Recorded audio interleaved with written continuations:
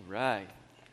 Thank you, Nino, for being with us again this week to lead us in worship. Man, we're so blessed to have you and to have another wonderful experience today as we gather to worship King Jesus. Man, I don't know if you've thought about this. We're 1 week away from Baptism Sunday. We talked about it a minute ago.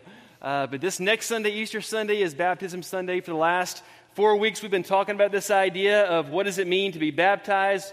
What does it mean to be able to say, I have decided to follow Jesus? And I just want to start by saying that if you're thinking about this, if you're having a conversation with someone about this, we're praying for you, but also we're ready for you. If you're thinking about it, we've got these baptism cards. We would love for you to fill that out and give us one of our ministers or elders so we can know kind of where you are in your heart, your life, your mind, so we can talk with you and be prepared for next Sunday. Come find us after and give us this, or just come say, hey, I'm thinking about getting baptized next week. So we can plan and prepare for that next week as we get ready for worship next week. But also, you need to know, we've got towels in the back. So we got you. If you get wet, which you will, we're going to dry you off. We're going to heat the water. It's going to be nice and warm. It's going to be fantastic. If you don't have clothes to wear, we've got these beautiful, nice, dark blue scrubs that you can't even see through them if they get wet. You can wear these. And even to do you one better, we've got, this is not like a promo, like you get this, but you do. Like, if you get baptized, we're going to give you a t-shirt so the whole world will know that you've made a decision to follow Jesus. And by the way, we have lots of these. So for the next few years, you're going to see these as people step into the waters. And every time you see it, you can hug this person and say, man, God bless you. Welcome to the family of God. Can I get an amen? We are praying for next week, and I'm serious about this.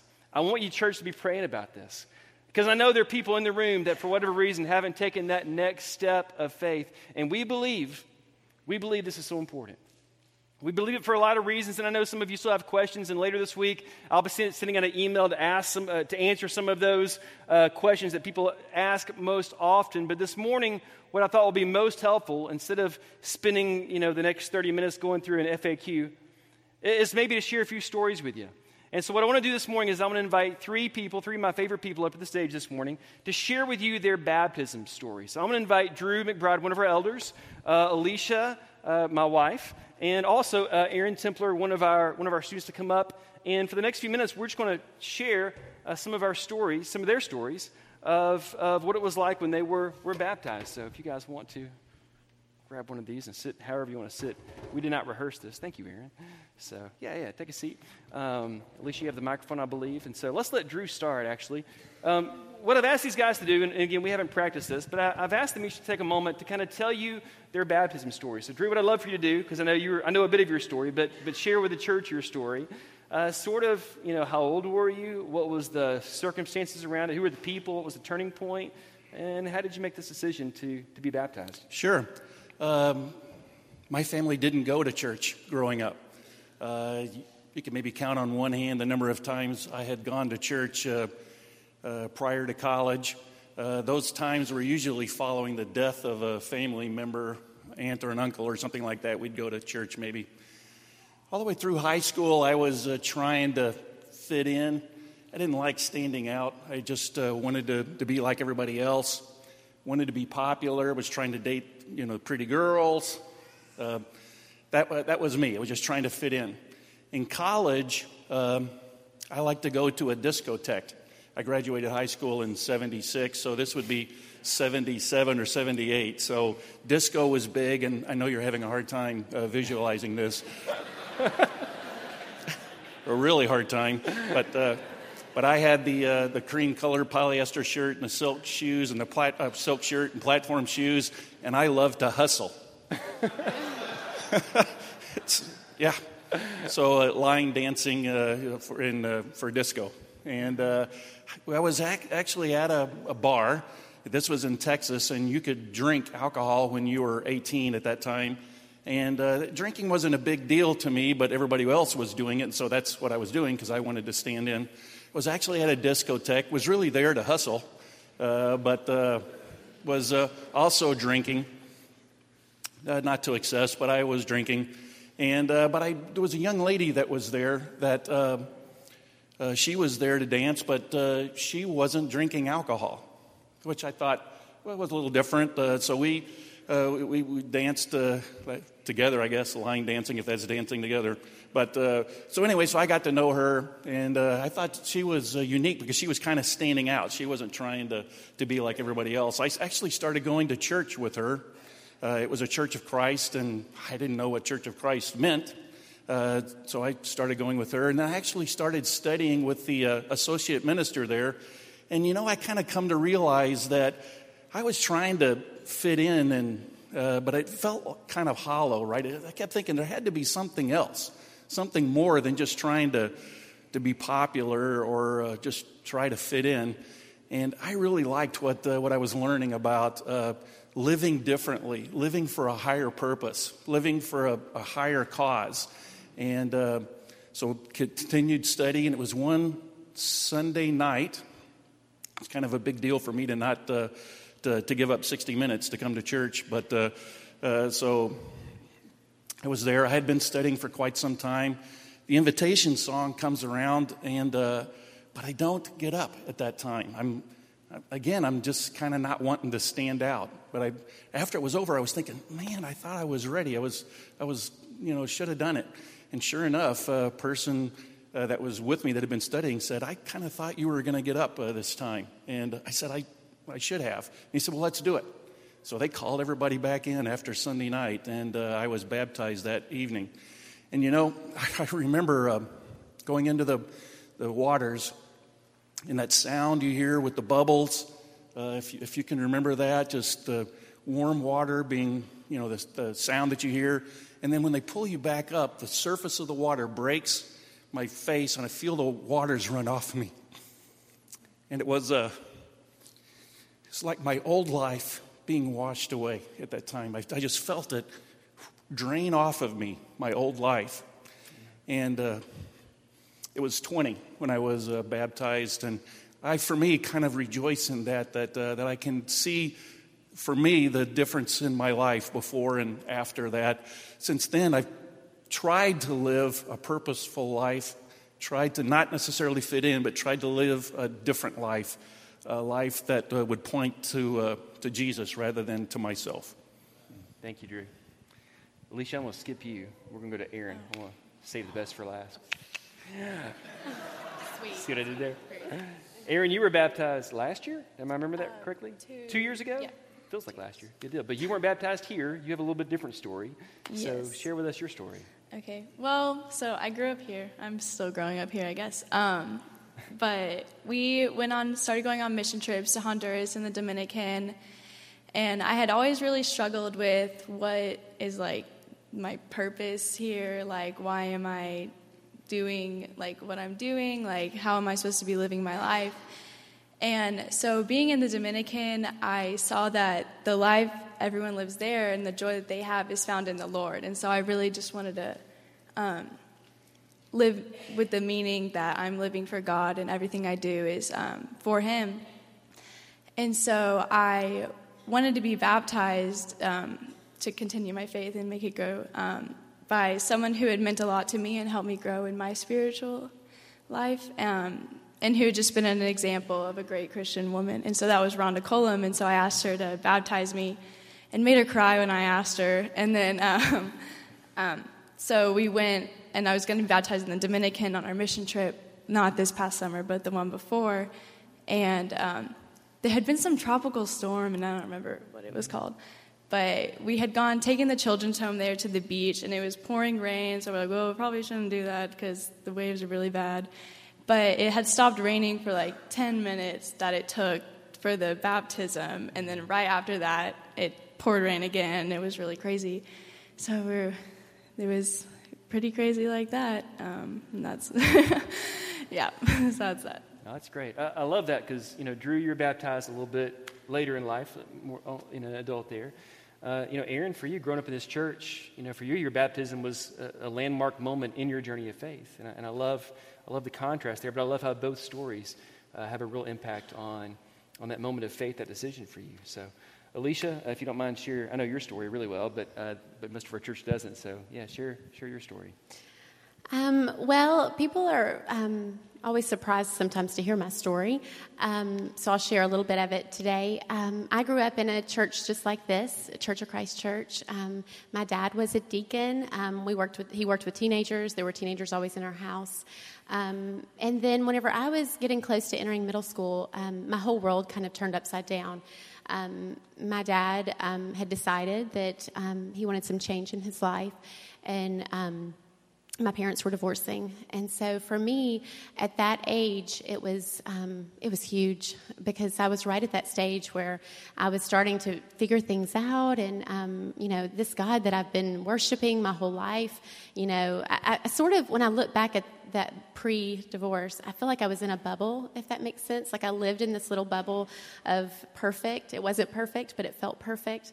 And then when all of that happened, I felt like the bubble burst, and I was like, what is up? What is down? Nothing made sense anymore.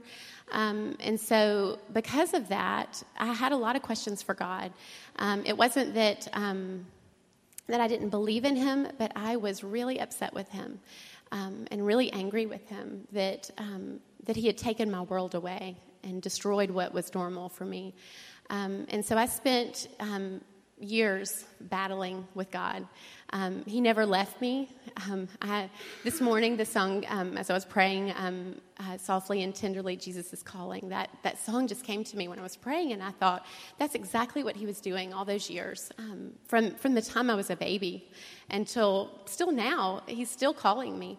But those teen years, I did rebel a little bit. I was just angry. I was still at church. I was every Sunday with the teenagers. I did what I was supposed to do. But I just had a lot of questions. So for me, my senior year rolled around, and there were times where I felt like, oh, I really want to be baptized, but now I'm kind of too old. Like I'm like 16, and all my friends were baptized in middle school, and like now it's awkward. Like, oh, by the way, I felt a little weird about that because it wasn't normal, I guess. Not that now I know there is no normal, but I felt too old. So I went on a senior trip. Our youth minister planned. It was a one-time event he did. I think it was God. But he decided, let's do this fun senior trip. But we're not going on a youth rally. We're just going to go to St. Louis. We're going to catch a game. We're going to go to a theme park. We're just going to have some fun. One last fun thing. And he asked me if I would go, and I was like, well, sure, that sounds great. I'm all about fun. So I sign up, go on the trip. We're at dinner in Olive Garden, hanging out. Everybody's laughing, talking, and they make some joke about drinking. We should take some wine from here for communion. Ha, ha, ha. Wouldn't that be funny? And I laughingly said, well, the one time the church is going to drink, and I can't partake. And they laughed. They were like, wait a minute, you haven't been baptized? I'm 18. They all assumed that I was at some point. And one of the students that was on the trip was a year older, but had come as kind of a mentor. And he was sitting directly across from me. And he looked at me and he was like, why not?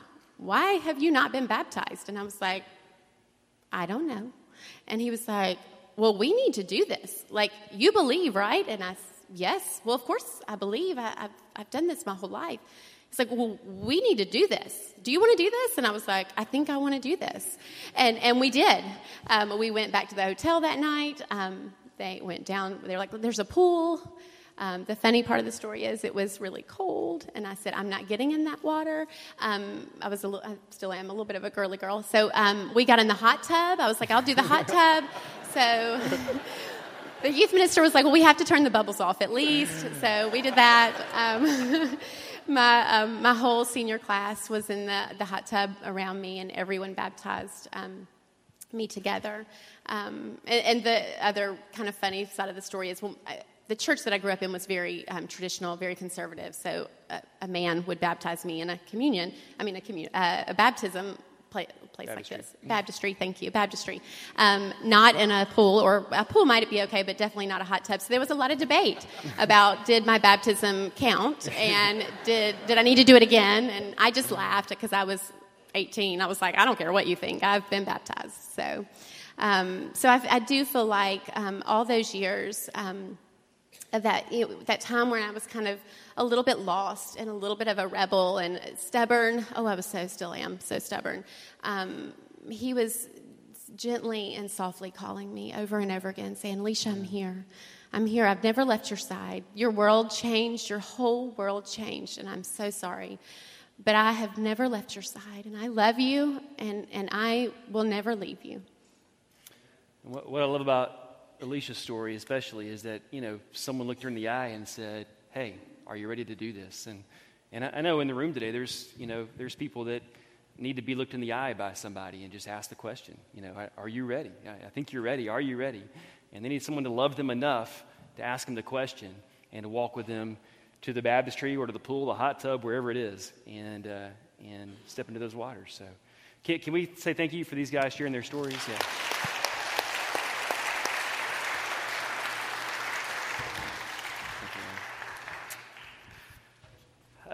I hope you're as encouraged as I am to hear those stories. These are the stories that remind us that all of us come to the water in a different way, and that's okay. God is working in your life, in your story. We fully believe that. But wherever you are in your journey, if you've never taken this step of faith, this is a step of faith. This is a part of your spiritual journey. We haven't had time to walk through every story in the book of Acts where we see the church starting and being formed and people coming to Jesus. But in every story of someone coming to faith, baptism is a part of their story. And so for you, if you have not taken this step of faith, this is what we're praying for. That if you're ready, that you'll take this next step of faith.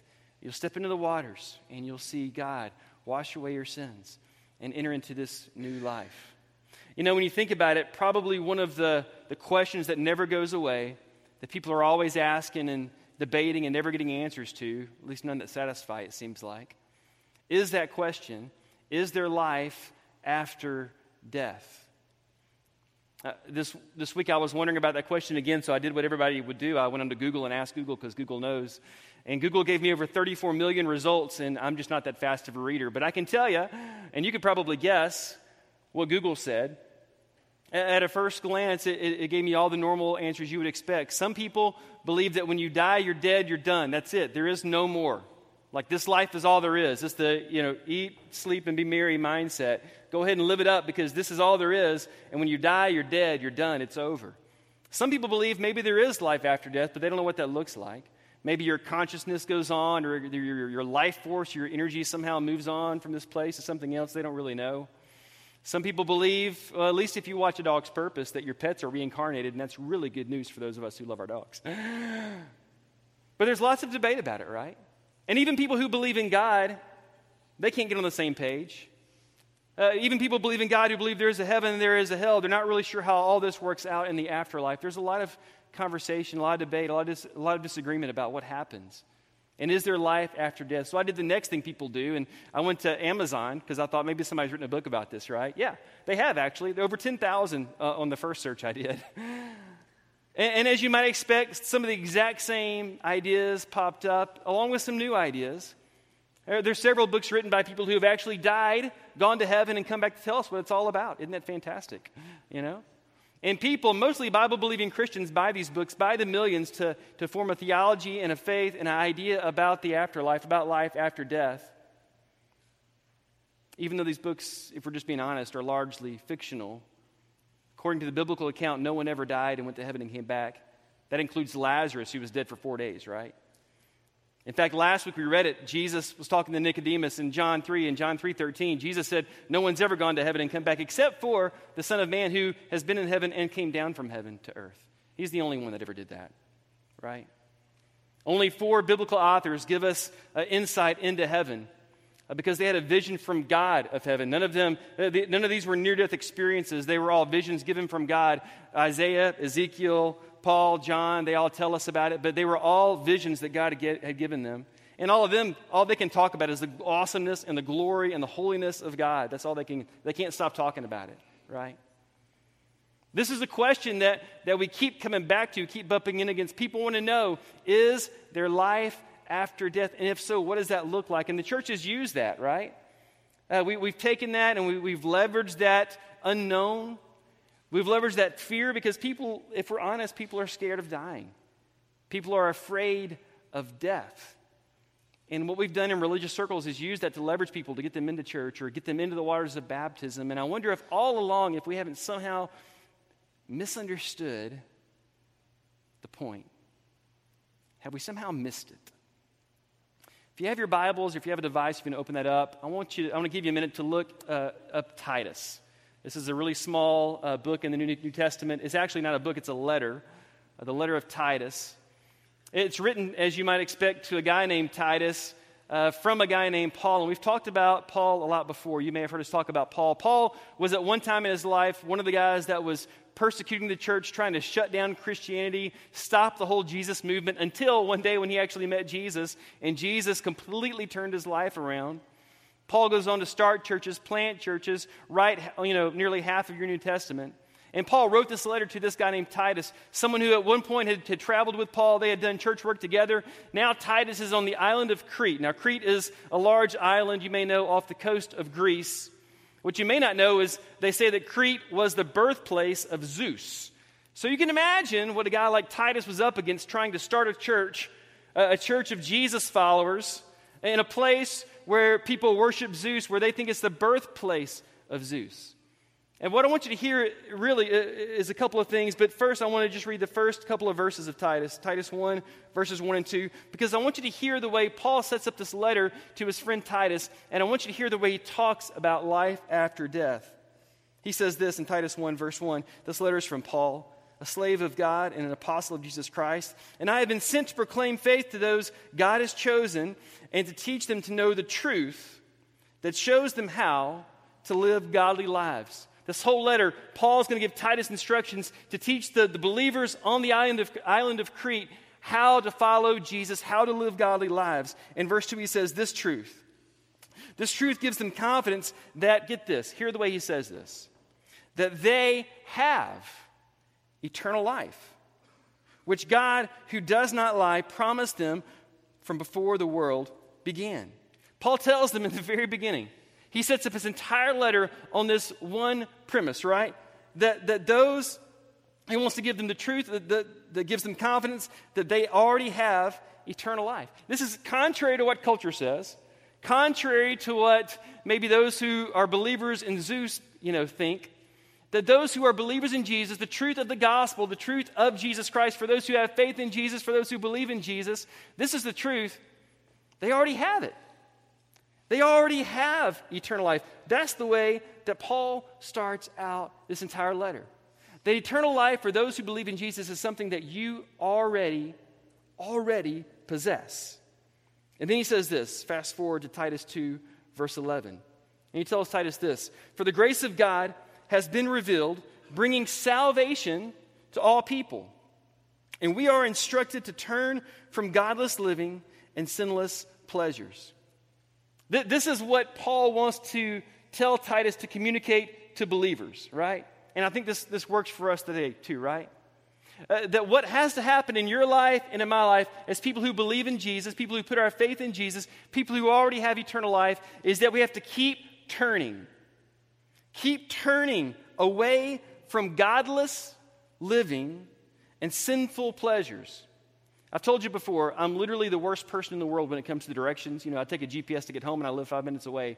And so often I'll get lost in thought and I'll find myself going the wrong direction and I have to literally make a U-turn to go the right direction. Paul says this is what it is to follow Jesus. That what you and I have to do is we have to keep turning, keep making U-turns away from godless living so we can turn back towards God-filled living, right? This is what the call is. To turn. And here's why. He said we should live in this evil world, this broken world, this fallen world where everything seems to go wrong. We should live in this world with wisdom, righteousness, and devotion to God.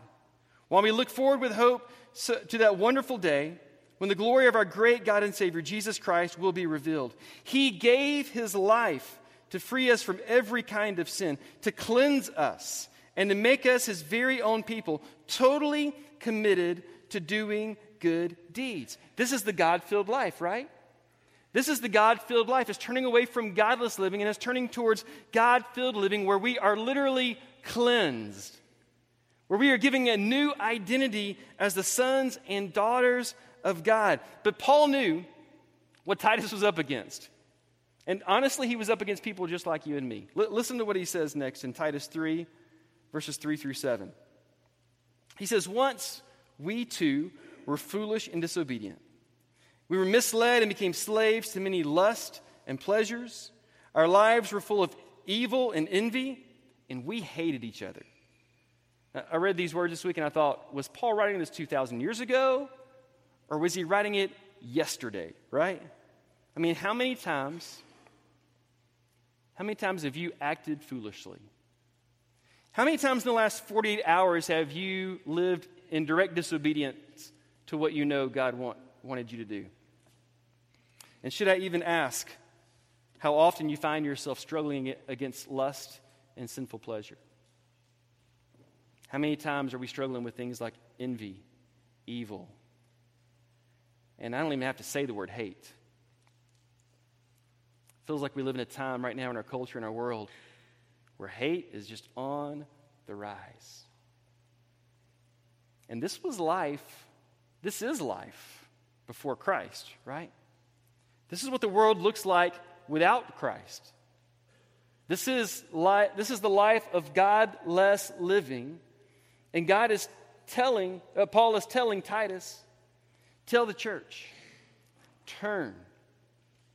Make a U-turn away.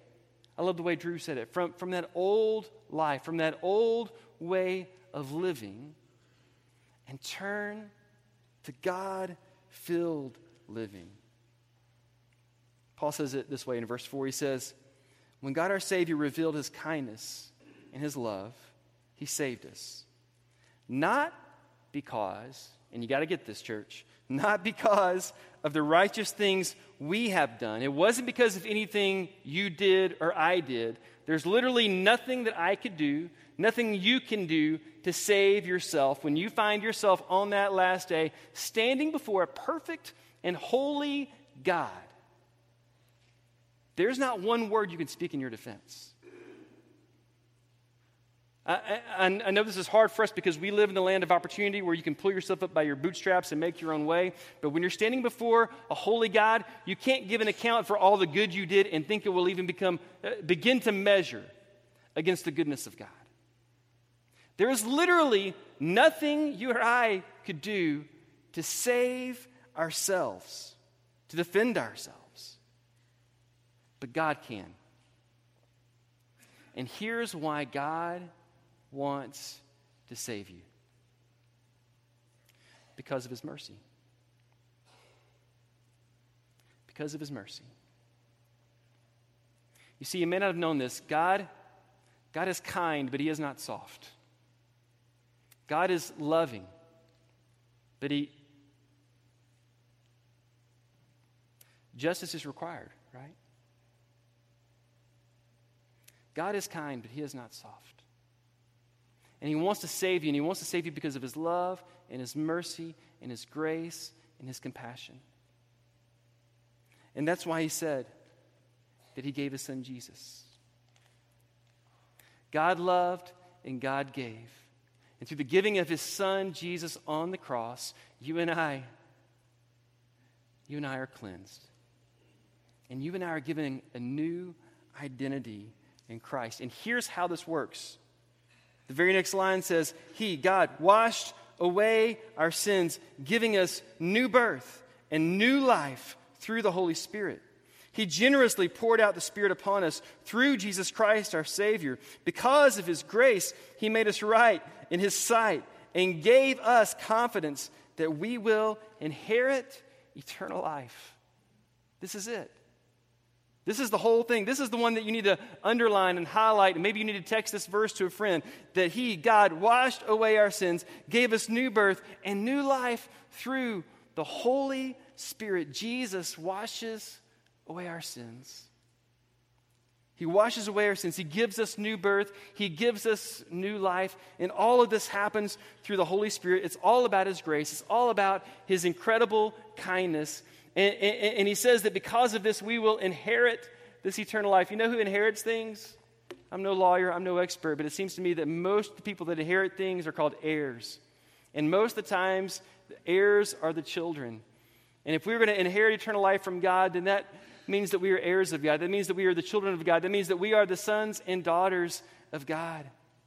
And that as his sons and daughters, as the sons and daughters, we get to inherit eternal life from God when our sins are washed away, when we're cleansed, when we walk through the waters of baptism, and we receive that new birth and that new life in those waters.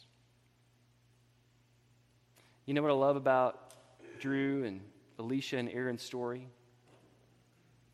Is they're all alive today. They're all living the baptized life, and so they're all alive. Because the baptized life is literally life after death. The baptized life is literally eternal life. To live the baptized life means that you've already lived, you've already stepped into eternal life. This is a mystery and it blows our minds, but it's so true. That's why Paul would later say, or say to another church in Galatia, in Galatians 2:20, he said, my old self has been crucified, literally died with Christ. I've already died. I've already been crucified. My life is already over. The old self has already died. My old self has been crucified, died with Christ. It's no longer I who live, but Christ who lives in me. So I live in this earthly body by trusting in the Son of God who loved me and gave himself for me. This is the baptized life. The baptized life, you know what it is? It's life after death.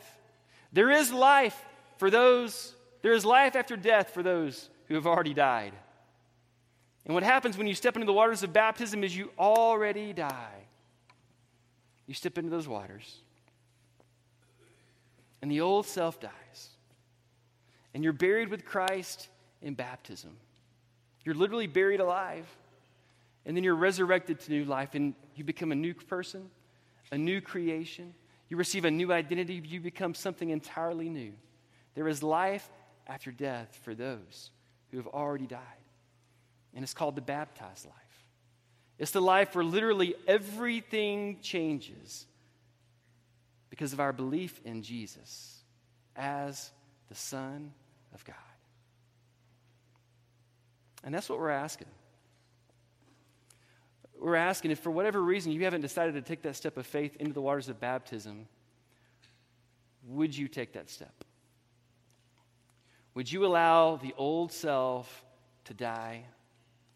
Would you allow yourself to be crucified with Christ, to be buried underwater, and then be resurrected to brand new life?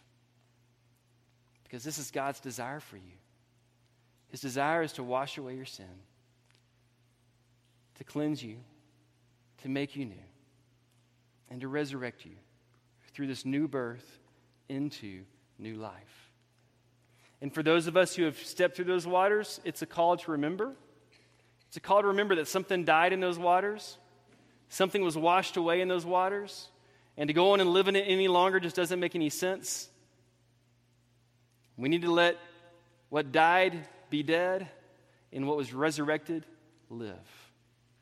And that's the call of the gospel. Church, if you would, let's stand together.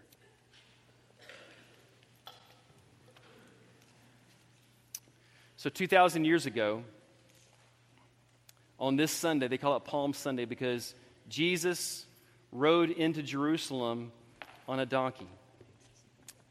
And as he rode into Jerusalem on the donkey, people were shouting, Hosanna, Hosanna, which literally means God saves or Savior.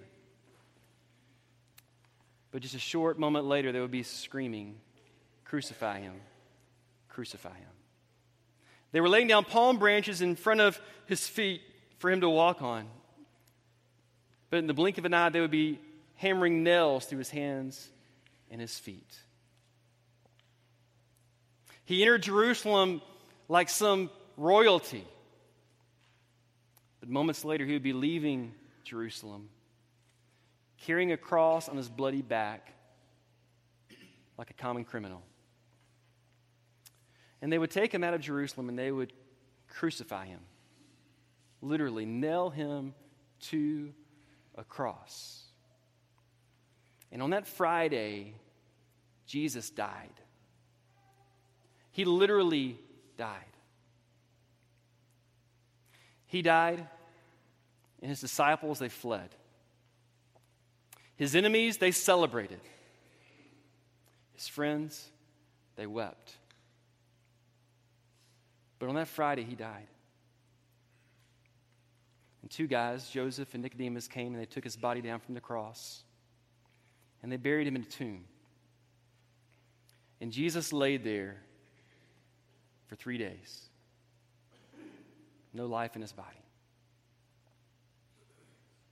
But you know how the story ends, and next Sunday we'll celebrate it. Because that Sunday morning, Jesus got up. God the Father raised him up, and he walked out of that grave. And the tomb is still empty. And Jesus proved that day that there is life after death, because Jesus is alive. Amen. And what Jesus wants for you and me is for us to step into that very same resurrection life. So we're going to sing a song. And this will be the last song we sing. And our elders have already made their way around the room. I see them right now standing around the edges. And if you want to take that step and be baptized next Sunday, then I would love for you to go find one of them or come find me and just say, hey, I'm ready. If you're standing by someone who needs you to look them in the eye, like someone looked my wife in the eye when she was 18 years old and said, are you ready? Do that. Have the courage and the faith to do that. Love that person enough to do that either today or this week. Do that. Because it's too important. It matters too much. And if you need us to pray for you because for whatever reason you made this decision at once upon a time, but your life has gone off the rails and you need to come back to the baptized life. You need to step back into the resurrection life of Jesus. Hey, we can pray for you for that as well. But may we remember that the tomb is empty. Jesus is alive. There is life after death for those who have already died, and it's called the baptized life. And it is life in Christ. Let's sing.